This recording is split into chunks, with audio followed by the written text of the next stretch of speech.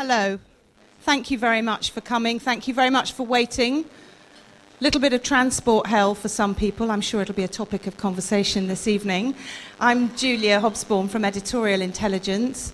Just want to briefly thank the Cass Business School and The Business for being our partners on not just this event, but a series of business comment events this autumn. Also to the Corporation of London, who are supporting this event, have supported previous events. For those of you who've not been before, the purpose of these events, I always say they're a little bit designed like political party conference fringe events, but for those of you limping back from Bournemouth, it's probably the last thing you want to hear. But they are designed to be a forum where policymakers and commentators and people in business and academia can discuss an issue of the day. And of course today is the day when the Tory candidacy has been confirmed as being Boris Johnson, and so this is the event. I'm going to hand over now to our chair, who you will note does not bear any resemblance to Andrew Neil, who is detained in a television studio, but does bear a very great resemblance to Paul Wallace, the Britain economics editor of The Economist. And suffice to say, from reading his biography, which I shall crib from, he's a fantastically clever and accomplished and genius in most things, including having co-written a book with John Plender of the FT called The Square Mile. So it's with great pleasure that I hand over to him. Before I do so, I will say very briefly that this event is being podcast for posterity, and I think that it is also being lively or pre-recordedly broadcast on the Spectator website. Is that right, Toby? It's not live, it's going to be pre-recorded. And on that note, where everybody is going to be in the spotlight, I'd like to hand over to Paul. Thank you. Well, thanks very much, Julia. And yes, it's a good day to be discussing who would make the best mayor for the city. I'm bound to say, having looked myself at sort of how and why the city has been so successful as an international financial centre, and to such an extent now that it's set to rival New York, that whether the Lord Mayor or whether the GLC or the lack of GLC made any difference whatsoever, I would doubt. That said, there are a number of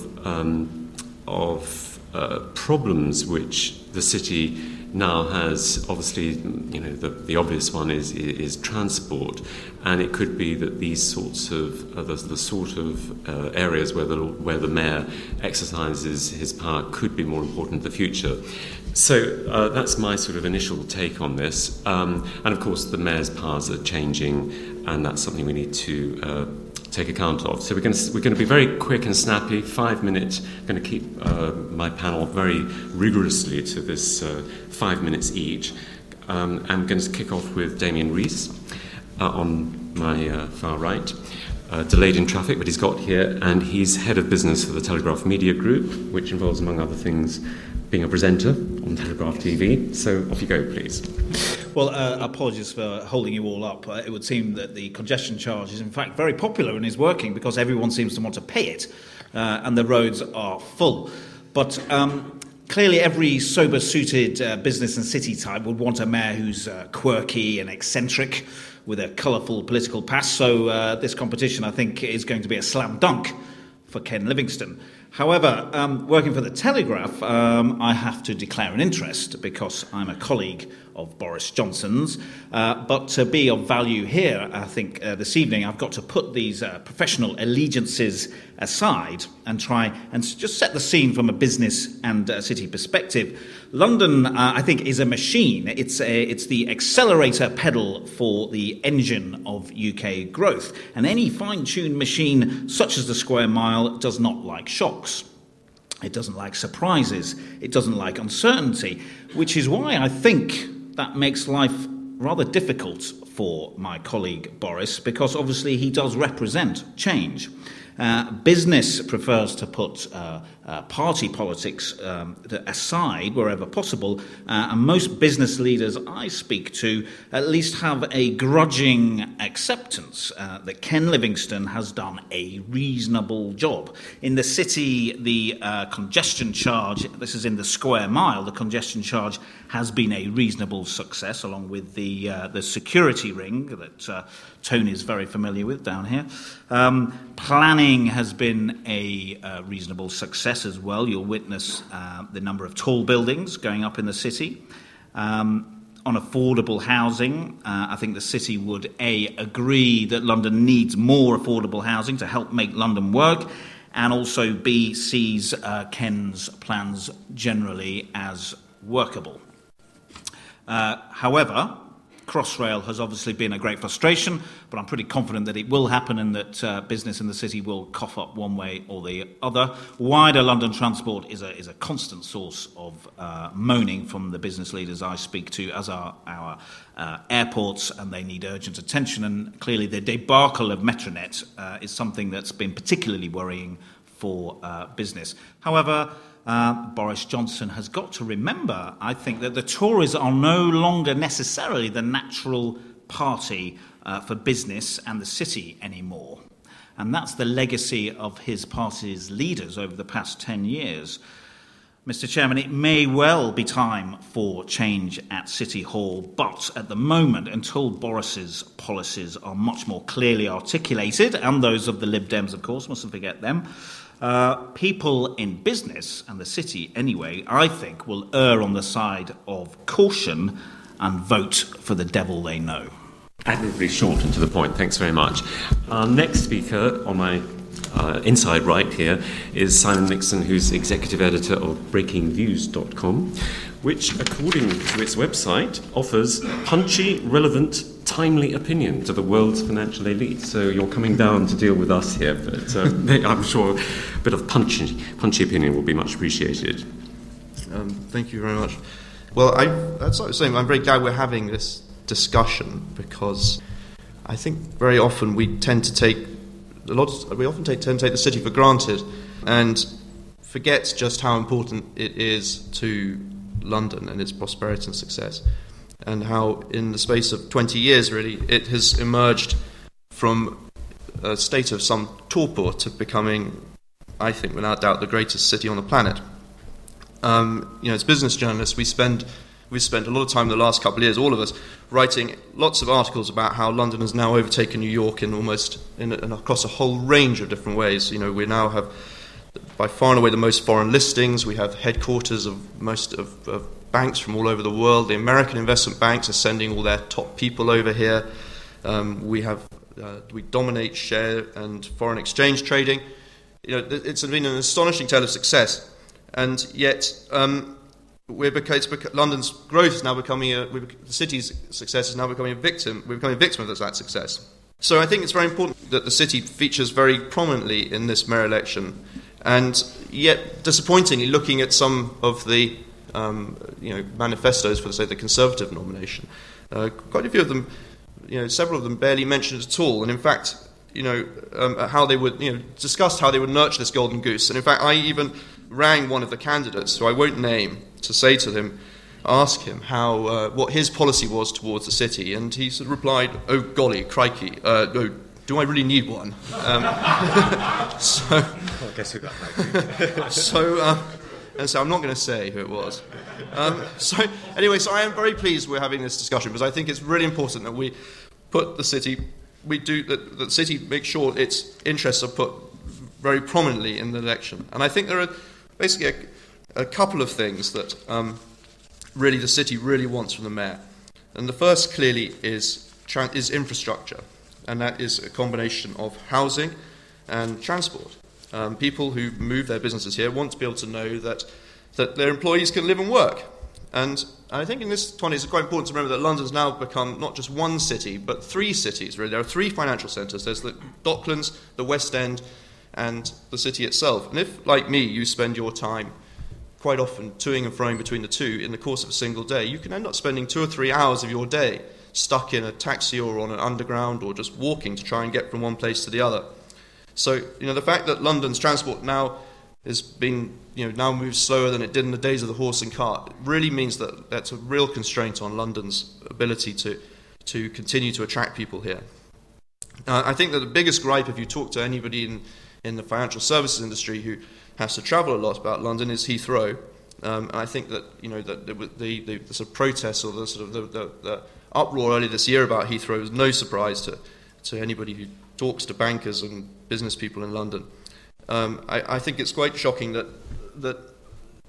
all the political parties seem to be looking at policies that would rule out any kind of airport expansion in the southeast. I don't see how any candidate can seriously claim to be having the interests of London's financial services community at heart if they are prepared to rule out any further airport expansion.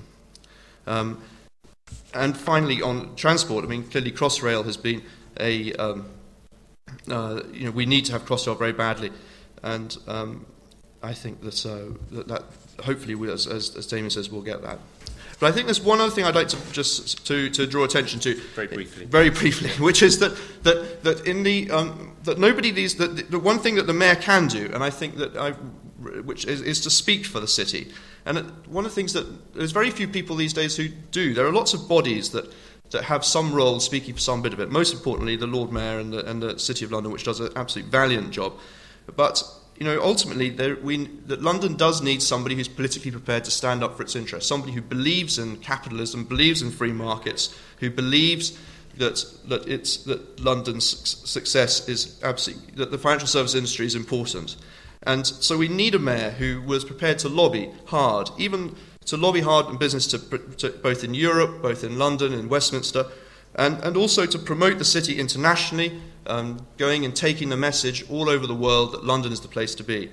And I think that that's something that we should certainly ask our mayor to do. Well, thanks very much. I mean, whether any mayor can do anything about Heathrow expansion, whether in fact Heathrow expansion is a good idea, maybe we should have a completely new airport, as the Town and Country Planning Association thinks. But can I move now on to John Friedland on my far left, a distinguished commentator for The Guardian and the London Evening Standard, and source of much envy, a successful thriller writer too. So. Thank you. Far left may be overstating it, but yes, that may be right. Funnily enough, despite probably our different starting points, I end up in the same place as many as the previous two speakers, or at least the place they imply. I come at this slightly differently, not just perhaps in political orientation, but also I don't claim to be any kind of expert on the city, but I do think that whatever constitutes a good mayor for the city with a capital C probably also constitutes a good mayor for the city as a whole. In other words, my guess is that people in the city, capital C, are looking for the same qualities of leadership as everybody else in several ways. Now, Ken Livingstone, Lord knows I've had my differences with him on lots of issues in print and everywhere else, and yet the choice is going to be him or Boris Johnson. And I think in that choice, even with the very, very big limitations there are and big failings of Ken Livingstone, I think he just does come out of the two as the one who is the only plausible mayor for this city, whether you're spelling it in uppercase or lowercase. It is true, what we heard first, I think from Damien, that the business community do believe, despite themselves, that he just is a very good and very competent executive. He knows how to run things. It was something actually some people believed even in the period of the GLC, but it's certainly been true now. City and business have prospered in these last 7 or 8 years. They have found few reasons on that score to disagree with him. It's something people on the left criticise him for, how cosy he is with developers. You mentioned the big buildings going up. And even his trips and his relationship with the Chinese and to China shows somebody who understands the financial needs of this city. So I think, in a way, the case has to be put on the other side. There has to be a good reason to dislodge him and an alternative to him, an opponent who would obviously be much better. So that's why the weight of this argument is going to be on Boris Johnson, and is he that person? I would say he isn't. I think the first and most important quality the city with the capital C and everyone else looks for is competence. And I'm afraid I don't think the most benign word you could use for Boris Johnson on that score is to say unproven. That you could say running a weekly magazine isn't the test of running the world's biggest, most important, or the world's greatest city. There is no parallel there. But I think you can go, unfortunately, further and say that if you were electing a jester for the city, if you were looking for someone to cheer us up and entertain us, look no further. If this was an X Factor style vote for the new presenter of Have I Got News for You, Boris Johnson would have my vote. But this is not about that. It's not about being a prankster and being fun. The collapse of Metronet, I think, is the key example. You have to ask yourself, would you want him in that seat dealing with that problem? It's a job where golly and crikey isn't good enough. It isn't just where you can pull out the old shtick and say, well, I'll better get back to you and make a joke, as he was doing on the radio this morning. I think you need to have some proper answers to those questions. It sounds very po-faced to say this, but I'm afraid I just think that is the reality. This is a serious job, and it needs somebody who can be serious and do it properly. More deeply, and the reason why I think competence is in question, is here's somebody whose judgment just has to be the subject for great doubt. On every issue, I think, that matters, he just has a habit of being quite consistently wrong. So he was against the congestion charge, along with other Conservatives. He's now changing that position, but not clearly. He was against the Kyoto Treaty, cheered George W. Bush for crumpling it up. He was wrong on the Iraq War. He's just consistently wrong. And he gets himself entangled in knots because he then has to retreat from these positions and say it was sort of just a piece, it was just a column, I was joking, things have changed, I got the Iraq War wrong. I think, again, as a columnist, you can do that, although we try and avoid it, but it's not great if you're having to make huge executive decisions with millions of pounds, billions of pounds even riding on the line. Just that lack of clarity, the series of U-turns, etc. And I think today on the radio on housing, with that lack of clarity, just not able to give a straight answer, is just the kind of problem. Crossrail, we've been hearing from both previous speakers how vital that is for London. Boris Johnson didn't vote on it, didn't see that was a vital issue for London, yet wants to lead this city. But I'm going to get to what I think is the most sensitive area, but I think relevant, and it's the area where I've had my big differences with Ken Livingstone. Part of being mayor, and this will absolutely apply for business, is this ambassadorial role, being a figurehead across the world and internationally. Firstly, and part of that, to lead a city, both uppercase and lowercase, like this one, has to both recognise and champion its diversity and to be outward-looking and internationally minded. I don't think it's plausible to have a mayor who has said and written the things Boris Johnson has said and written about race and diversity. I just don't think that's possible. People think you should, take it as a joke, but somebody who is able, in their vocabulary, to use a word like pickaninnies to describe black people, to talk about people with watermelon smiles, lowering their machetes and hacking each other to death for cannibalistic purposes, is not fit, I don't think, to lead a diverse city like this one. Read the black press in London. They are of one mind on this subject, more or less. That's true of the workforce inside the city. The city, capital C, understands how important diversity is. Don't think you can have somebody who's able to use that kind of language, and moreover, resorting not just to prejudicial language, but language really of a different era, a kind of imperialist 19th century language to describe the people who make up this city. Half a minute more. Yeah. It also applies looking outwardly and internationally. For example, China. Now, I think people should criticise China for their human rights abuses, etc. But I don't think you write a column where you talk about Chinese air stewardesses and their funny way of talking, veli, soli, sir, etc., as Boris did. And nor do I think you say that Chinese culture has not contributed anything ever, that it's purely, quotes, imitative, and that Chinese cultural influence has been virtually nil. That is not going to be the way a leader of this city can interact with the world's most populous nation. We can talk more as the discussion goes on about his plans for buses, etc., etc., etc. But I think the deeper you go into it, he is great fun, he's very charming, he's an absolute prince among columnists, but he is not fit, I don't think, or able to be the mayor of this city.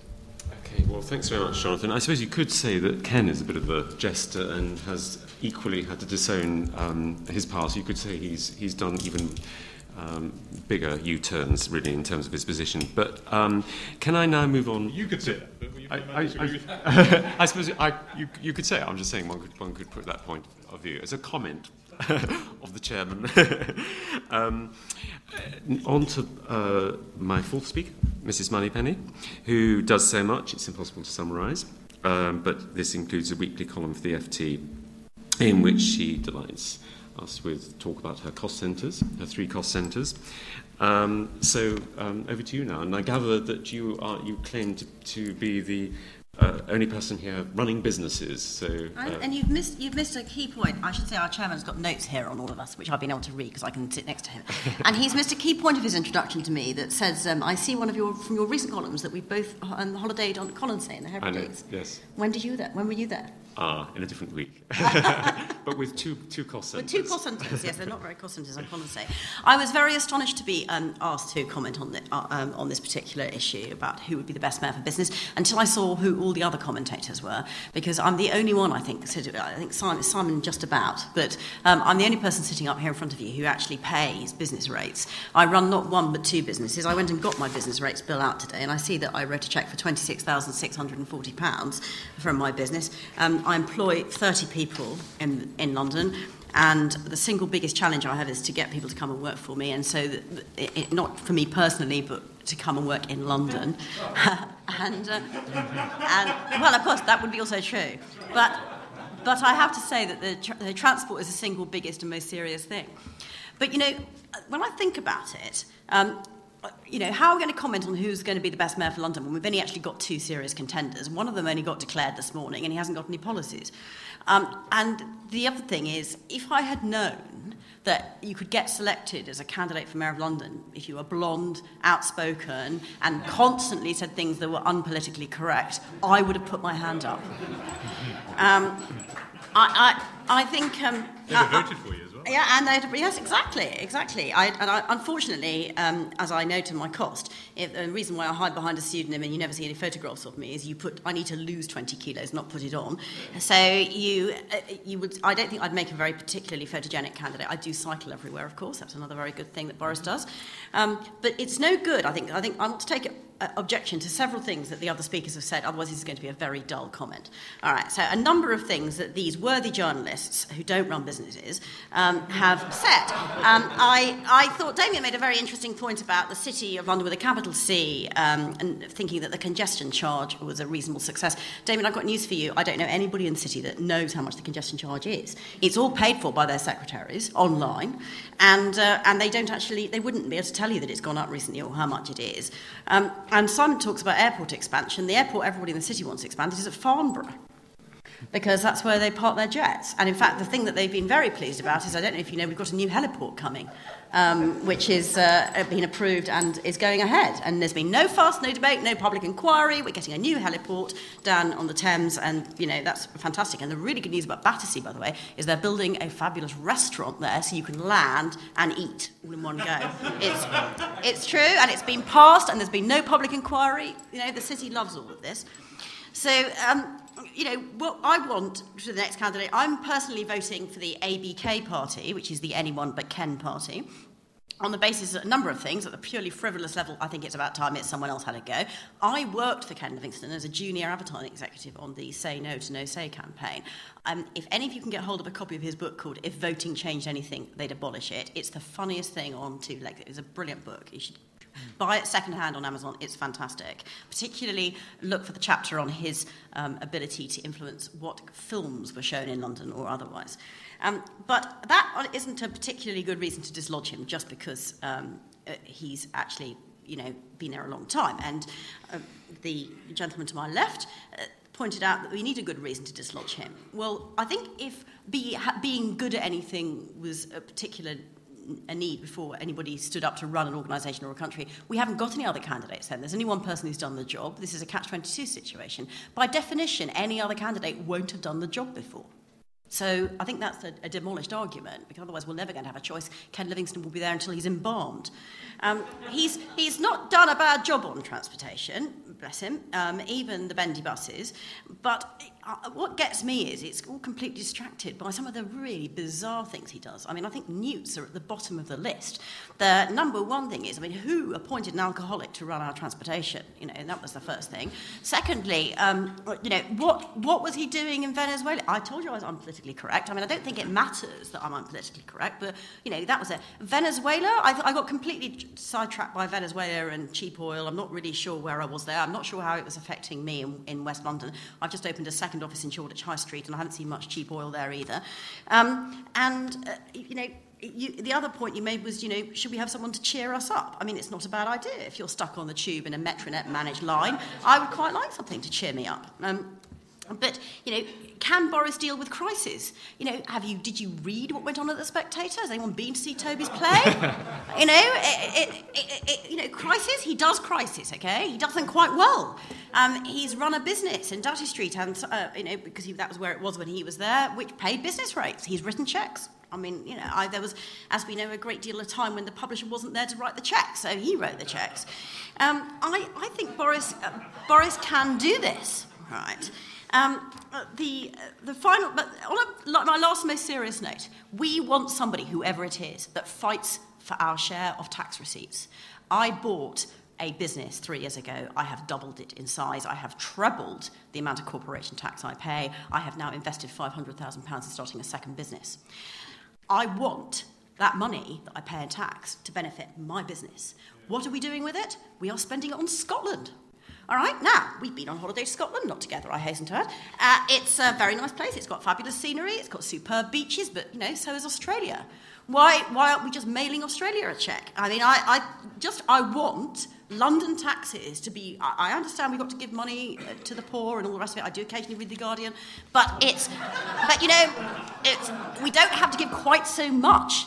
Let's have some more of our London money back here. And on a final note, there's been a lot of talk about the fact that the city needs a spokesman, someone to travel the world. And in fact, I'm quoting directly from what Simon said. He said, we want someone who promotes the city, takes the message all over the world and says that London is the place to be. We already have one of those people. It's the Lord Mayor.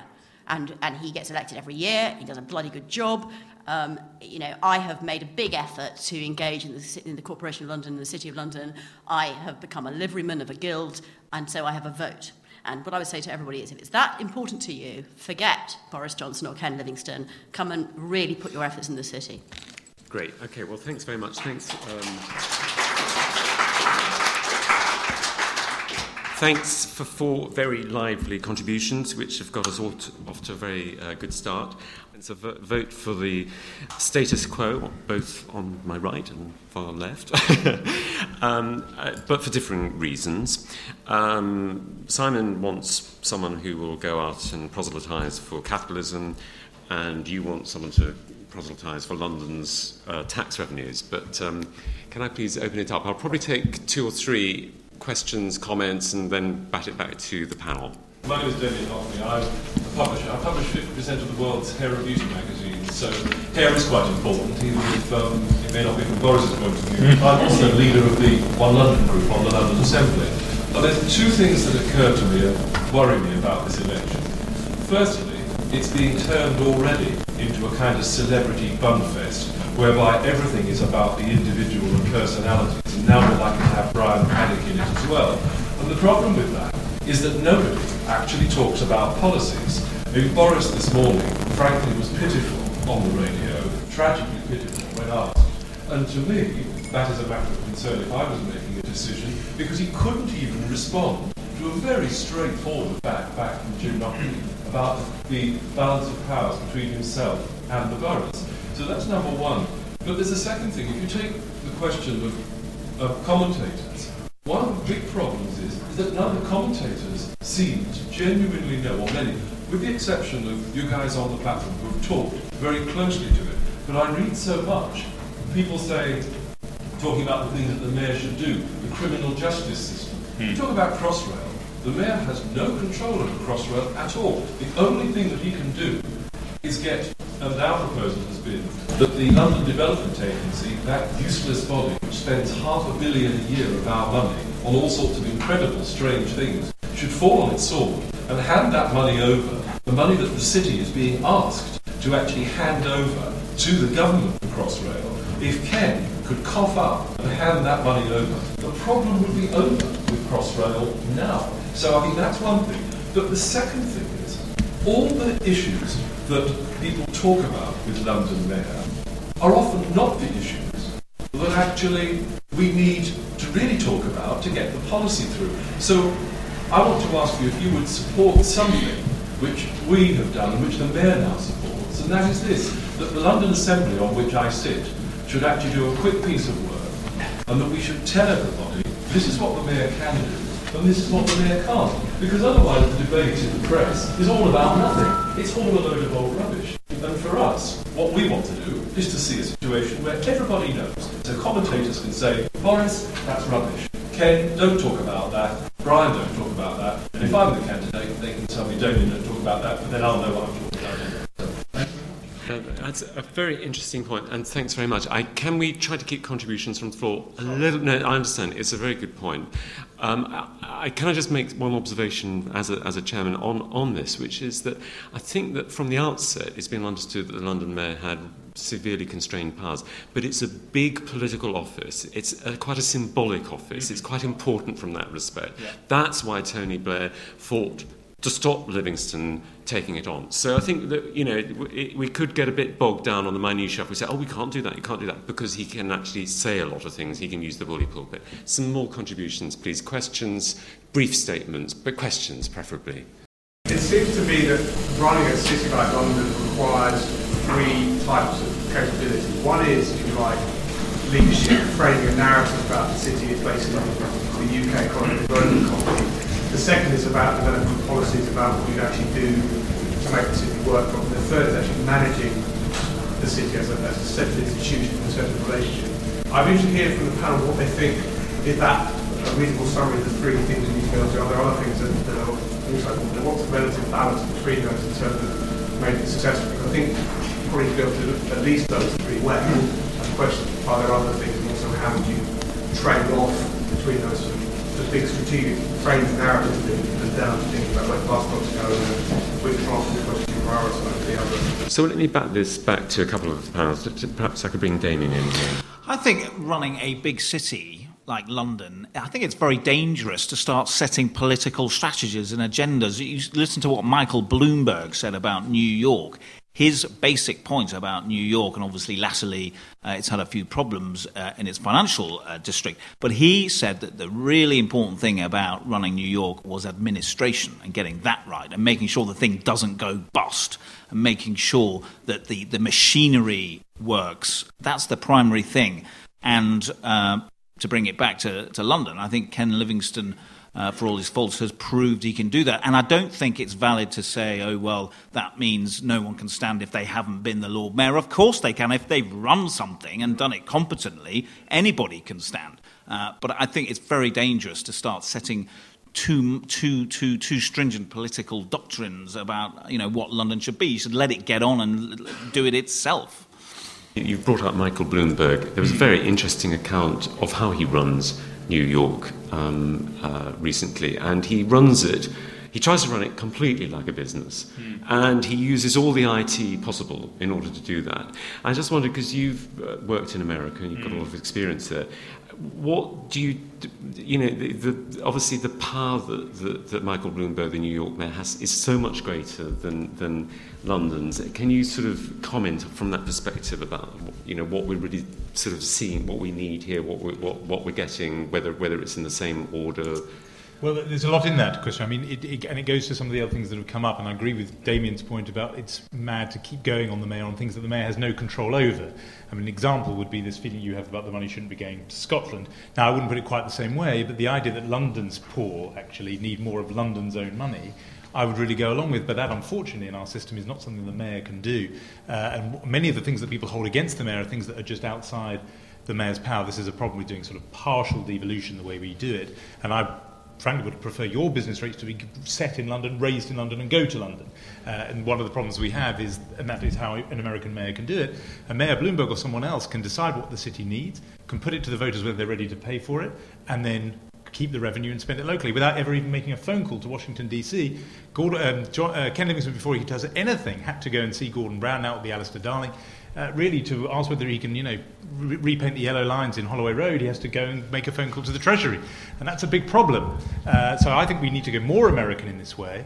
Bloomberg's an interesting example because what he's tried to do, knowing how febrile New York politics are, he has tried to drain some of the politics out of it and run it as a very good chief executive. The big surprise of Livingstone is how good an executive he is, but that is partly why Bloomberg's example is partly why I mentioned the stuff about ethnic minorities and everything else relating to Boris Johnson, because New York is an absolute case in point.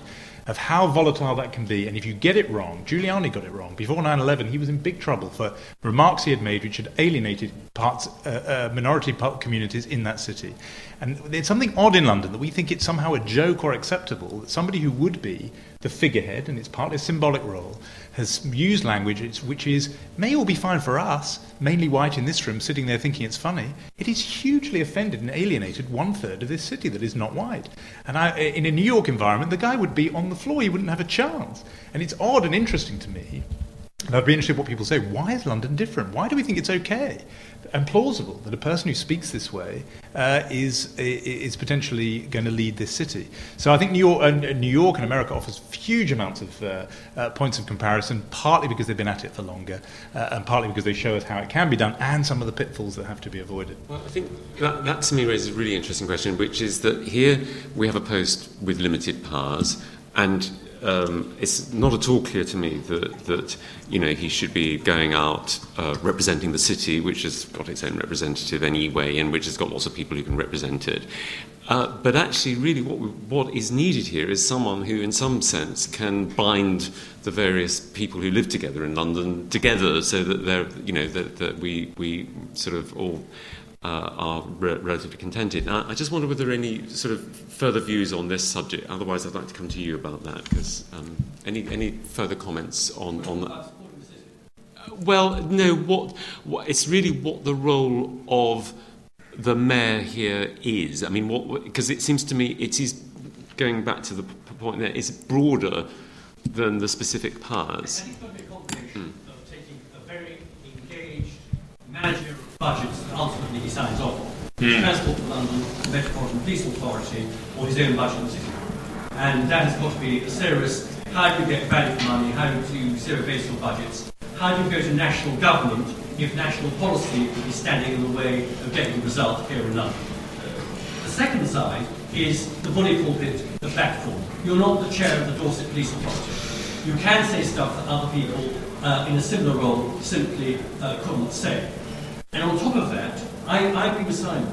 I think you do have to promote London's business, a financial centre in London, and the more challenging thing is you have to speak for the broader cultures and culture of London, from the high arts to the whole range of communities, ethnic communities that make up London, where you have to be sort of Andre Malraux turned into Jack Lang at the same time.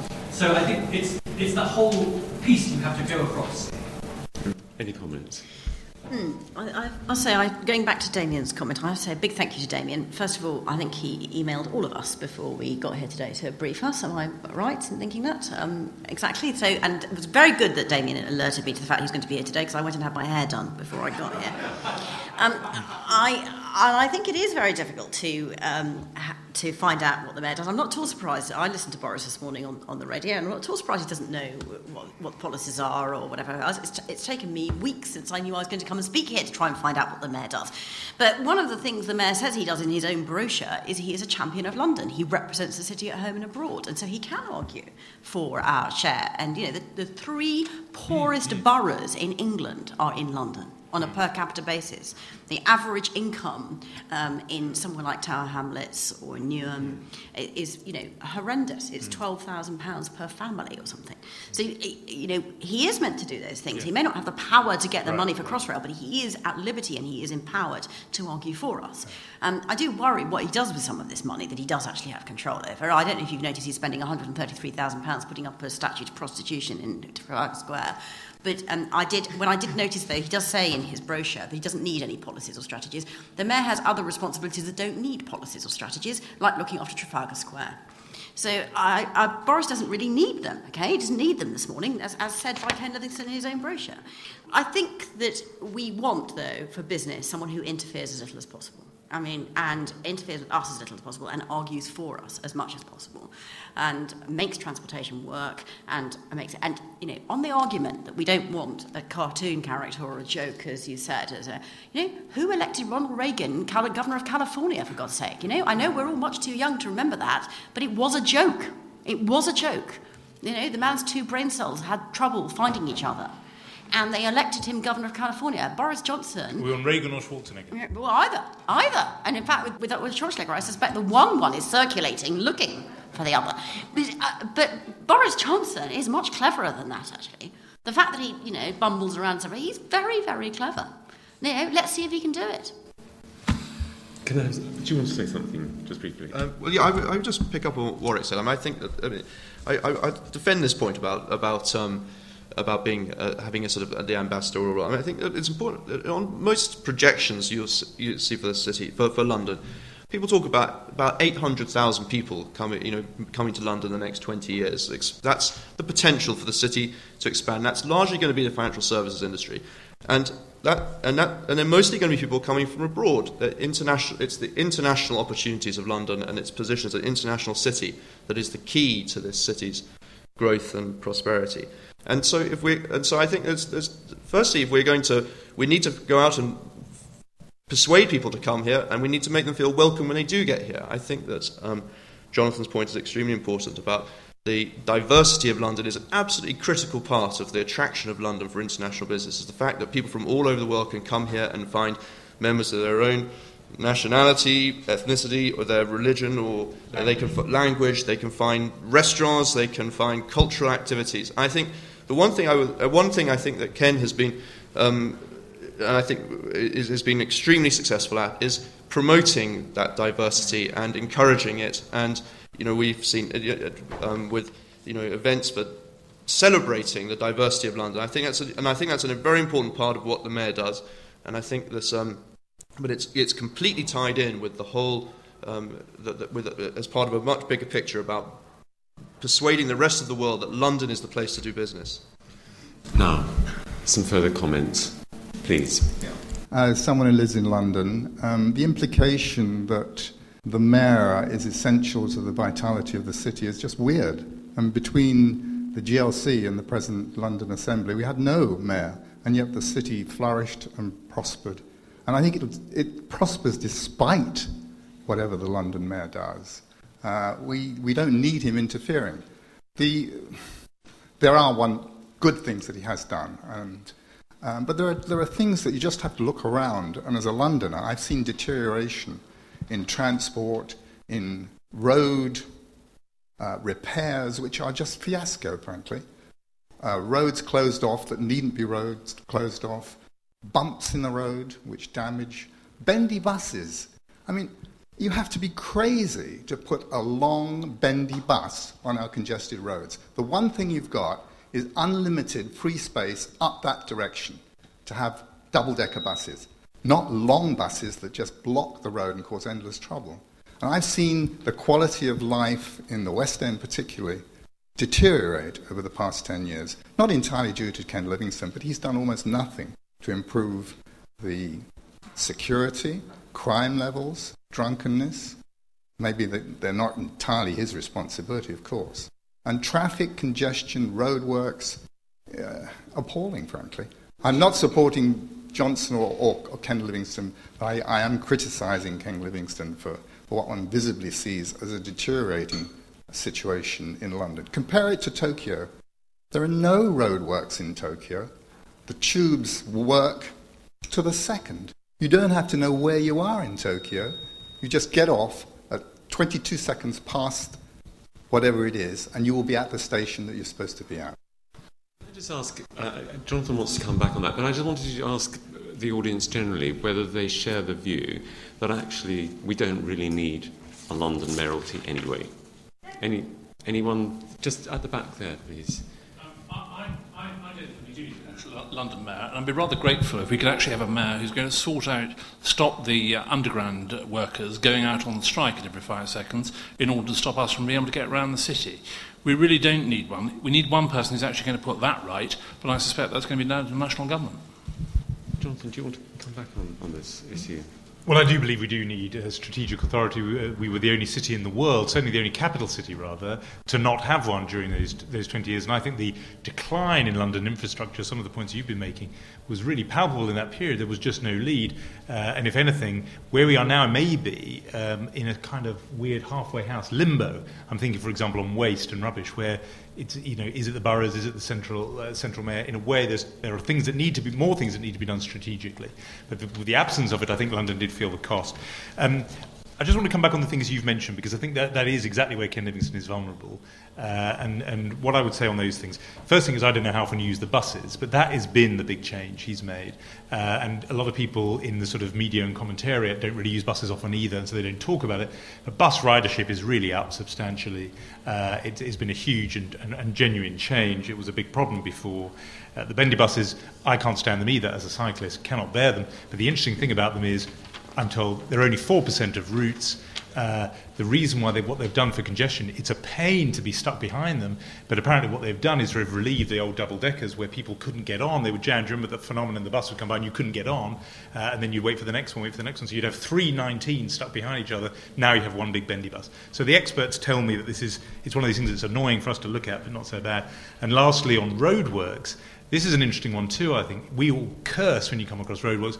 Why are they being done? It's because Thames Water, partly because they were so chivied and lobbied and harassed by both the Mayor and the London Assembly, are finally repairing these Victorian pipes that were leaking 1 billion litres of water a year, and that means they've got to dig up the road. So that's, if they weren't doing that, we'd be complaining about leaking water and water charges. So these are things that are boring and difficult, and Ken takes the rap for them, but I'm not sure it's quite as negative as you present it. I can take a couple more questions, and I just want the panel to very briefly respond. Over there, please. Just a very brief comment. We'll note that Brian Paddock's the only candidate with an MBA and experience of running a big organisation. I think that might be worth taking into account. Okay, yes? Just a couple of points. Support Tony in the idea that the figurehead internationally is the Lord Mayor, not necessarily the Mayor of London. Secondly, when it comes to the greatest city on earth, Simon, I mean, I've been to many like you have, and I just have put a plea for Chicago and Mayor Daley, who I think is one of the most outstanding mayors of any country, any city in the world. And partly because he respects the small stuff. Where he started was about if anyone had a car abandoned at the bottom of his street, that was the focus. And the last point is about, is there an inverse proportion for people like me who live in darker Surrey and commute for 20 years into the city? And we spend our money, we have all our travel here, but our contribution to who's going to be our mayor or not is limited. Who really runs the GLA? Is it the Chief Executive, Mr. Mayor, or the Mayor of London, Ken Livingstone? There are 2 of them. I can't answer that myself, but I just would like to just... It does seem to me there is a broad question here, which is we've heard examples of mayors in other cities, especially American cities, where the office seems to be effective. But London is undoubtedly different. There has always been a huge tension between the councils and the GLC, the LCC that preceded it, then the GLC, and now the London Mayor. And it seems to me it's extremely untidy. And the other thing is that there's another player in this, which is, of course, the central government, for which many of the supposedly strategic issues it thinks are very strategic and in a national interest. Anyway, that's my sort of general comment. But perhaps I could ask in reverse order for 1 minute of final observation, if I may, starting with you, please. Well, it strikes me, having listened to all of you and all of them, that we have a mayor. We don't know what he does. We don't know what he's in charge of. He's not our international spokesman because that's the Lord Mayor. And I can tell you from personal asking around the office that my staff still can't use their Oyster cards in every station in London. And as an example, if you go home to Wandsworth Common versus Balham, you have to decide which way you go in order to use your Oyster card. So I'm not actually sure that anybody's good for business. I think I'll probably just carry on running a business successfully, whoever's in the job. Right, that was very, very brief. Jonathan. That's interesting. I'm not sure I agree about the Lord Mayor. It's interesting some of you saying that. My hunch is that outside internationally, it's the mayor, the elected mayor, elected by the whole people of the city, that speaks for this city. What I would say to those people here who are employers and business people, if you were hiring a chief executive, I think you need to close your eyes and just imagine if it was between these two. I take the point incidentally about Brian Paddock, and I think if the politics were different, maybe he would emerge as the strongest candidate, but the politics are not different, so it's going to be between those two. If it was between those two, hand on heart, even if you're a Conservative, would you really choose to entrust your business to Boris Johnson over Ken Livingstone? I'd be interested to know that. My guess is that, truthfully, they would go for the person who, despite everything, and despite everything you'd think about him, has actually proven himself a manager. My beef with Ken Livingstone, incidentally, where I really have disagreed with him in print, etc., has been exactly where he's violated the consensus that's gone here, which is where he's spoken about things that are nothing to do with the mayor's job, foreign policy, Hugo Chavez, etc., etc. That's when I think he goes wrong. But there is a real job to be done there, and I think in terms of confining yourself to that job, it's pretty obvious who it'll have to be. The very last point I would make is really to reiterate the one I've made. I think if one community or several communities in this country, in this city, are really feeling very, very strongly that for the rest of us to choose this person that I'm talking about, that they would be somehow being ignored and their feelings being trampled on, I think that's something everybody should really be taking more seriously, even if they eventually reject it. We should at least be listening to it. At the moment I get a sense we're not even hearing it, and I think that's storing up trouble. Okay, well, thanks very much. And Simon. Well, I'd come back to this point that London's huge success over the last couple of decades has brought us to a point where actually London's in danger of becoming a victim of its own success. Clearly, the first duty of the mayor is to be able to run London properly, to run what he's responsible for and what he's got. But the other part, that there is an important strategic part, which is to contribute to and lead the debate on how London will be able to accommodate what should be its future success. I think it's important to note that the key development that has allowed London to be as successful as it was the creation of Canary Wharf. Without Canary Wharf, I wonder if London would actually be where it is now. I just think Frankfurt would be the leading city in Europe. It was only because a whole area of London was open to regeneration, to build these office spaces to accommodate people. And at the same time, the Jubilee line again has been critical to that success and has led the redevelopment of a whole area of South London.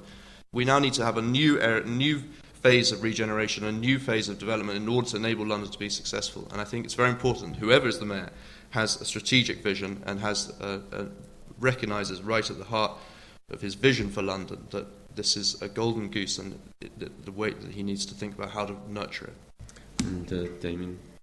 Well, I think parts of London certainly don't work, but much of it does. Elements do need fixing, and fixing by someone who's focused on the detail.